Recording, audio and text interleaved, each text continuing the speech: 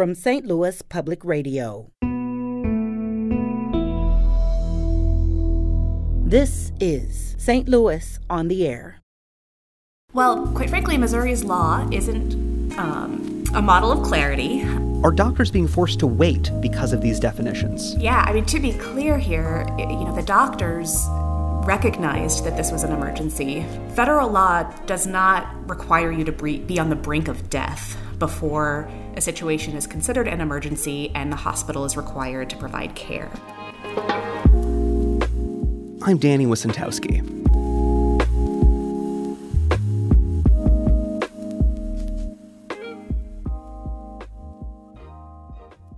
Missouri's ban on abortion, enacted just minutes after the U.S. Supreme Court's decision overturning Roe v. Wade in June, contains an important exception, not for cases of incest or rape, which are not considered exceptions to the ban, but rather a medical emergency.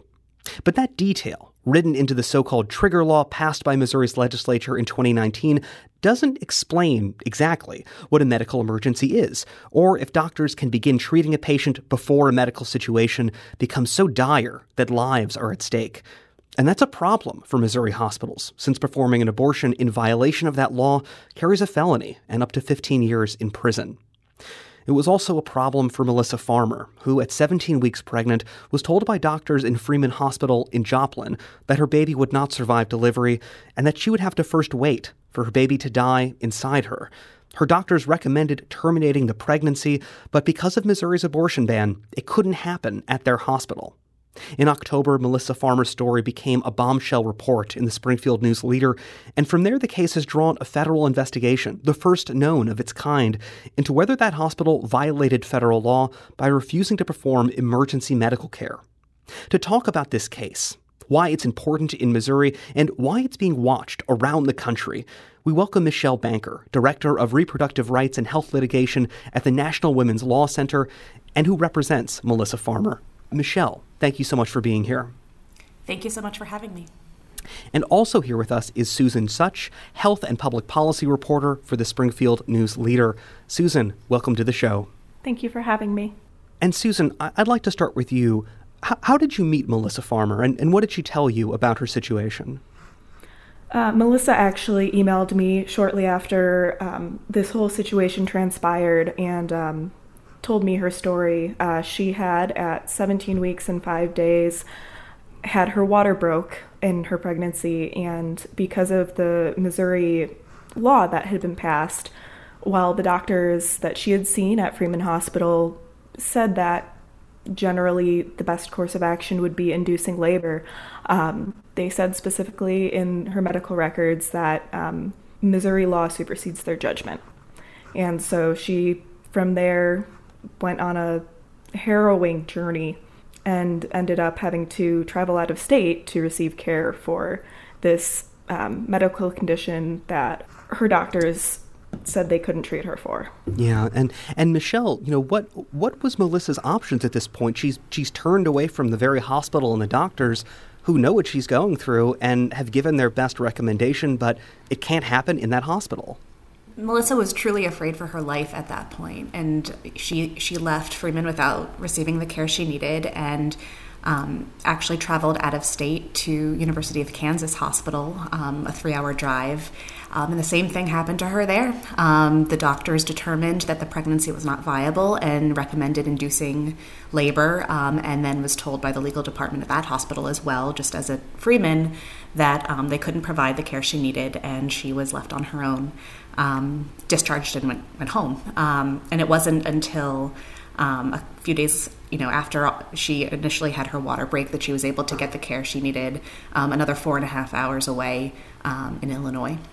Wow. So she went to a second hospital and then eventually had to travel across the state to Illinois, where so many folks from both Missouri and other states are getting that abortion care. Now, I wanted to talk about this piece of Missouri law, part of that ban, around what a medical emergency is, and certainly that's what Melissa was encountering. Michelle, tell us a bit about why this wasn't a medical emergency under Missouri's law. Why couldn't she get that exception?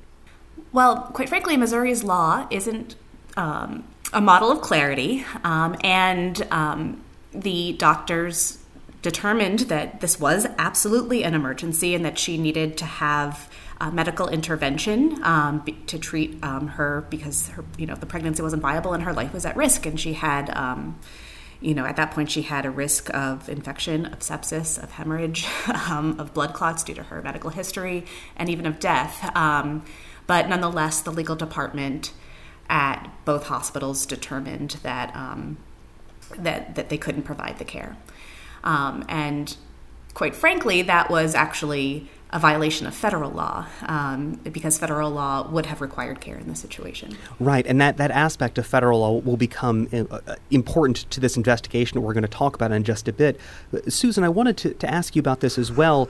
The definition of medical emergency in that Missouri ban, it says that situation would, quote, necessitate the immediate abortion of pregnancy to avert the death of a patient or for which a delay will create a serious risk of substantial and irreversible physical impairment of a major bodily function of that pregnant person, Melissa in this case.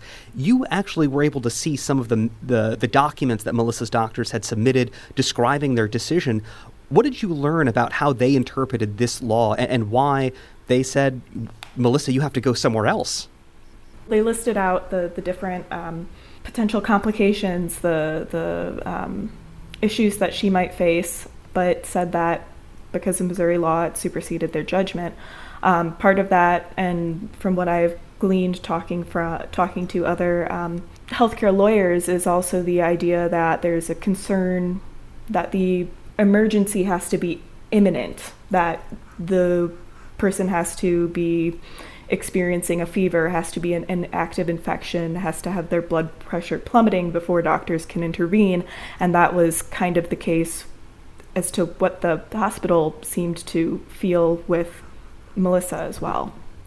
From Melissa's perspective, in your story that you published for the Springfield News Leader, she described, the options presented as basically, quote, sit and wait in the hospital for however long it took for her heartbeat to either stop or for infection to set in or for me to bleed to death. We didn't like those options. That was Melissa's description of what this felt like to her. Susan, what did she tell you about how she wrestled with this moment, and what did it feel like for her? She was devastated. I know that she had mentioned that this was a very wanted pregnancy. They already had a name for their little girl, Maeve. And so to be presented with these terrible options, either just sit there and wait or become sicker, she was devastated. Wow. I don't know what other word to use for that. And Michelle, this devastation that Melissa encountered and a medical emergency she had to resolve herself, is this common to what other women are experiencing around the country, or did this case in Missouri expose something new? So this isn't new. For many, many years, folks have experienced similar issues where they've gone to an emergency department with a pregnancy-related emergency and been denied care because of hospital policy or a provider's refusal to provide that care. Now, however, we're in a world that without Roe versus Wade, following Dobbs, states are banning abortion and there's a lot of legal chaos. But what is clear is that federal law required this care. So, unlike, the language of the Missouri statute, which is vague and could be interpreted quite narrowly, federal law does not require you to be on the brink of death before a situation is considered an emergency and the hospital is required to provide care. There's a federal statute called EMTALA, the Emergency Medical Treatment and Active Labor Act, and that statute says that if someone's health is in serious jeopardy, there's a medical emergency, and a emergency department must stabilize the patient. Again, you don't have to be on the brink of death for that to happen. Michelle, this point that you're making, that you don't have to wait until you're on the brink of death, is that how doctors are interpreting this law of what a medical emergency is, that they have to get closer to the emergency? They can no longer prevent terrible things from happening, and certainly allowing someone to get to the point of medical emergency is allowing damage to happen. It's putting that person in a much worse situation than helping them beforehand. Are doctors being forced to wait because of these definitions? Yeah, to be clear here, the doctors recognized that this was an emergency. The doctors knew that Ms. Farmer was at risk of serious infection, hemorrhage, or death, and the doctor's medical judgment was overridden. And so doctors are put in a impossible situation between complying with the law, or risking their licenses, their freedom if they're criminally prosecuted, or at the same time not providing the care that they've taken the Hippocratic Oath to provide. We're talking today about the impact of Missouri's abortion ban and how one Missouri woman's attempt to get a needed abortion has now led to a first-of-its-kind investigation from the federal government. We're talking about Melissa Farmer and with her attorney, Michelle Banker, who is the Director of Reproductive Rights and Health Litigation at the National Women's Law Center. And we're also joined by Springfield News Leader health reporter Susan Such. And Susan, it was your piece published October 14th that really blew the doors open on this case, and in all of the troubling details of it. That piece was titled, "After Missouri Banned Abortions, She Was Left with a Baby Dying Inside. Doctors Said They Could Do Nothing." Susan, what was the impact of this story after it came out? I have to be honest, I don't know if I was being naive, but I did not think it was going to be as big as it was. I knew certainly that it would be of interest in Missouri, but it gained national attention. Jessica Valenti, a feminist scholar, mentioned it in a podcast. Jezebel wrote about it. And then even recently, Hillary Clinton tweeted it out. It has reached more people and I think stirred up a lot more feelings and I think a lot of anger and frustration than I had anticipated. Part of that impact, it wasn't just the notion of course, the empathy for this woman who was told that she had to wait for her own baby, this desired child, to die inside of her, but it also became part of the political landscape. And barely a week after this story came out on October 20th, Melissa was actually featured in a political ad for Trudy Busch Valentine. And in the ad, Melissa blamed Busch Valentine's opponent, Missouri Attorney General Eric Schmitt. This was in the U.S. Senate race. And she blamed Eric Schmitt for her inability to obtain the abortion that she and her doctors agreed that she needed. When my water broke at 17 and a half weeks, I found out I was going to lose my daughter. And my Missouri doctors weren't allowed to give me the care that I needed, all because of the mandate Eric Schmitt put into place. Eric Schmitt doesn't care about women like me. Imposing a mandate that doesn't have exceptions for rape, incest, or health of the mother, and it could even send women and doctors to jail. That was Melissa Farmer, as featured in an October 20th political ad for Trudy Busch Valentine during the U.S. Senate race, and she was criticizing Missouri Attorney General Eric Schmitt, who went on to win that race. Susan, tell us about that political ad. Did Melissa explain anything of why she wanted to have her voice out there, and how did that ad change the discussion and the impact of her situation? Well, I didn't get a chance to talk with Melissa after she had made that ad, but when I was talking with her for the story and throughout the process of reporting, one thing that she had really emphasized to me was that she just wanted to get her story out there so that nobody else had to have to go through the same thing that she went through.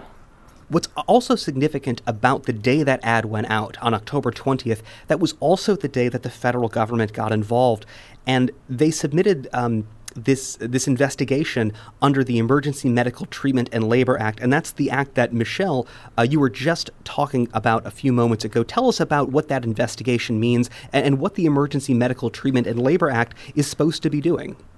Well, sure. I'll start with the second part. So EMTALA is kind of the shorthand acronym. And EMTALA is a federal law that requires hospitals to provide emergency care, and that's irrespective of state law, and that includes emergency abortion care that a state might deem to be illegal. And EMTALA is really critical for ensuring that all people have non-discriminatory access to life-saving emergency care and aren't turned away from providers in their time of need. What does this kind of what are they looking for, and what could the consequences be? So the Center for Medicare and Medicaid Services, CMS, is the agency that's charged with enforcing EMTALA. And they initiated this investigation after learning about what happened to Ms. Farmer on their own. And so they We'll be looking into whether the decision by Freeman, and hopefully they're also looking into the University of Kansas Hospital, whether the decision by both hospitals not to treat Ms. Farmer was a violation of EMTALA, which we believe that it was, and we filed a complaint to that effect. And Susan, when the news of this investigation came out, there was actually some confusion over where the initial complaint came, that a complaint is necessary for this kind of investigation to happen. But in some of those early reports, it wasn't clear whether Melissa had filed it or whether it had come from some other place. Tell us a bit about that moment and this confusion over where the complaint arose from. So I had actually found out about the complaint. I had gotten a tip from somebody on the 26th and spent the next couple days trying to track it down, submitting sunshine requests, but it really, and like you said, we didn't know where the complaint came from, and it really kind of came into the broader public consciousness when Missouri State House Representative Crystal Quaid submitted sunshine requests to the AG's office, the Department of Health and Senior Services, as well as the governor's office regarding these. And Susan, there was even some worry that this investigation itself was a retaliation against Melissa in targeting her in some way for speaking out like this. But that wasn't the case. Am I correct? You're correct. That didn't end up being the case. Although I know in the motion filed by the National Women's Law Center, they did mention that she had a concerning phone call. Michelle, can you tell us about that phone call and what was concerning about it? Sure. So just backing up a little bit, so our understanding is that CMS had initiated this complaint on their own, but what the normal processes are for EMTALA investigations, long predating kind of the current post-Roe world that we're in, is for CMS to refer cases to state health departments to investigate. And so that is what happened here, is CMS initiated this investigation and then sent it to the Department of Health and Senior Services to investigate. But Ms. Farmer, didn't know that that's what happened. All she knew is that she had received a call from the Department of Health and Senior Services. And at first, it wasn't clear who was calling. It wasn't clear why they were asking her questions. It wasn't clear what the purpose of the investigation was or why they wanted to speak to her. And so she asked them to write a letter to us, to her attorneys, making it clear what the purpose of the investigation was. But that never happened. We never heard from the Department of Health and Senior Services, which is why we then went and filed a complaint directly to CMS. We thought it was really important for Ms. Farmer to have the opportunity to share her story directly with the federal government, in part because the Missouri Department of Health and Senior Services is partially responsible for enforcing the state's abortion ban.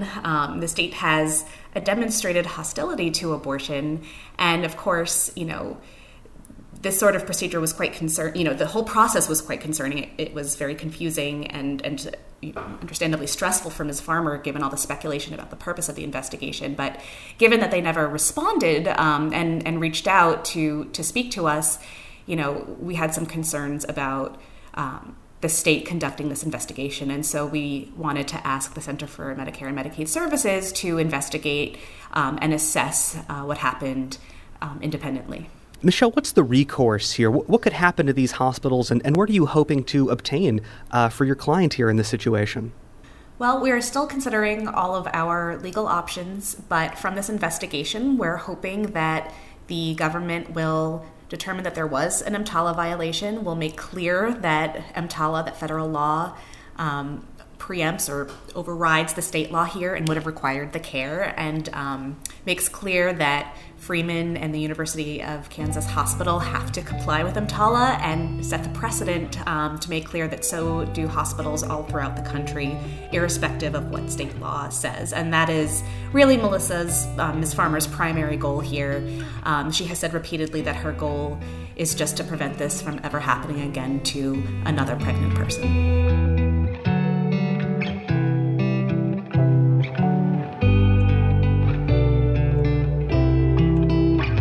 This episode was produced by Danny Wysentowski, with audio engineering by Alex Hoyer. Podcast design by Aaron Dorr. Our production intern is Avery Rogers. Our executive producer is Alex.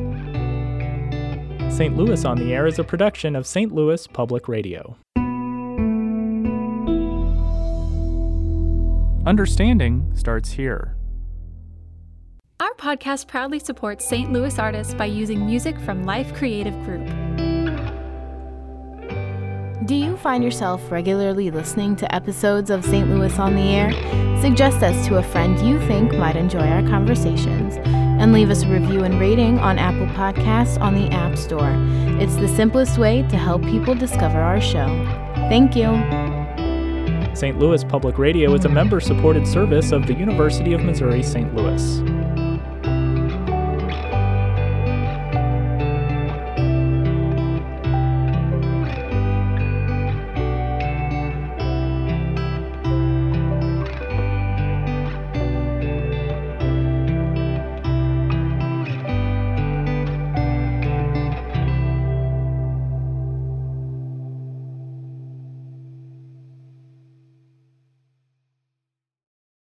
Support comes from the Missouri Forest Products Association, committed to conservation and careful management of the state's forests to make them more resilient and better habitats for wildlife. ChooseWood.com.